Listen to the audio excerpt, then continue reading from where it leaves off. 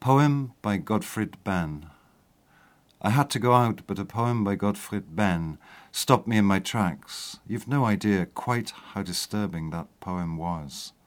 A flower fell apart in the middle of an autopsy, and the doctor who'd cut open the corpse saw how those petals landed among the inner organs. Even the medic's rubber gloves were covered with petals and blood. It was utterly breathtaking, but only a poem, and I had to go out.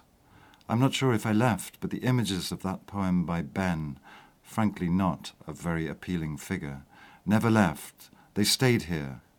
But how they stayed here, those images, the ghosts of those lacerating images, is something I must come to terms with. It won't be easy, but I have to do it. Poema de Gottfried Benn.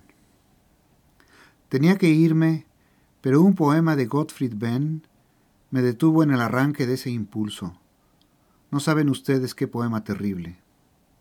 Una flor se deshacía en medio de una autopsia y el doctor que había abierto el cadáver veía cómo los pétalos se atoraban en las vísceras.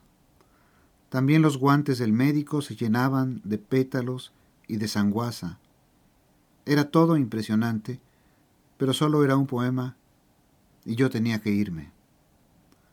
No sé si me fui, pero las imágenes de ese poema de Gottfried Benn, por lo demás una figura no muy simpática, no se fueron. Se quedaron aquí. ¿Cómo se quedaron aquí esas imágenes, las huellas de esas figuras desgarradas? Es algo que deberé investigar. No será fácil, lo sé, pero debo hacerlo.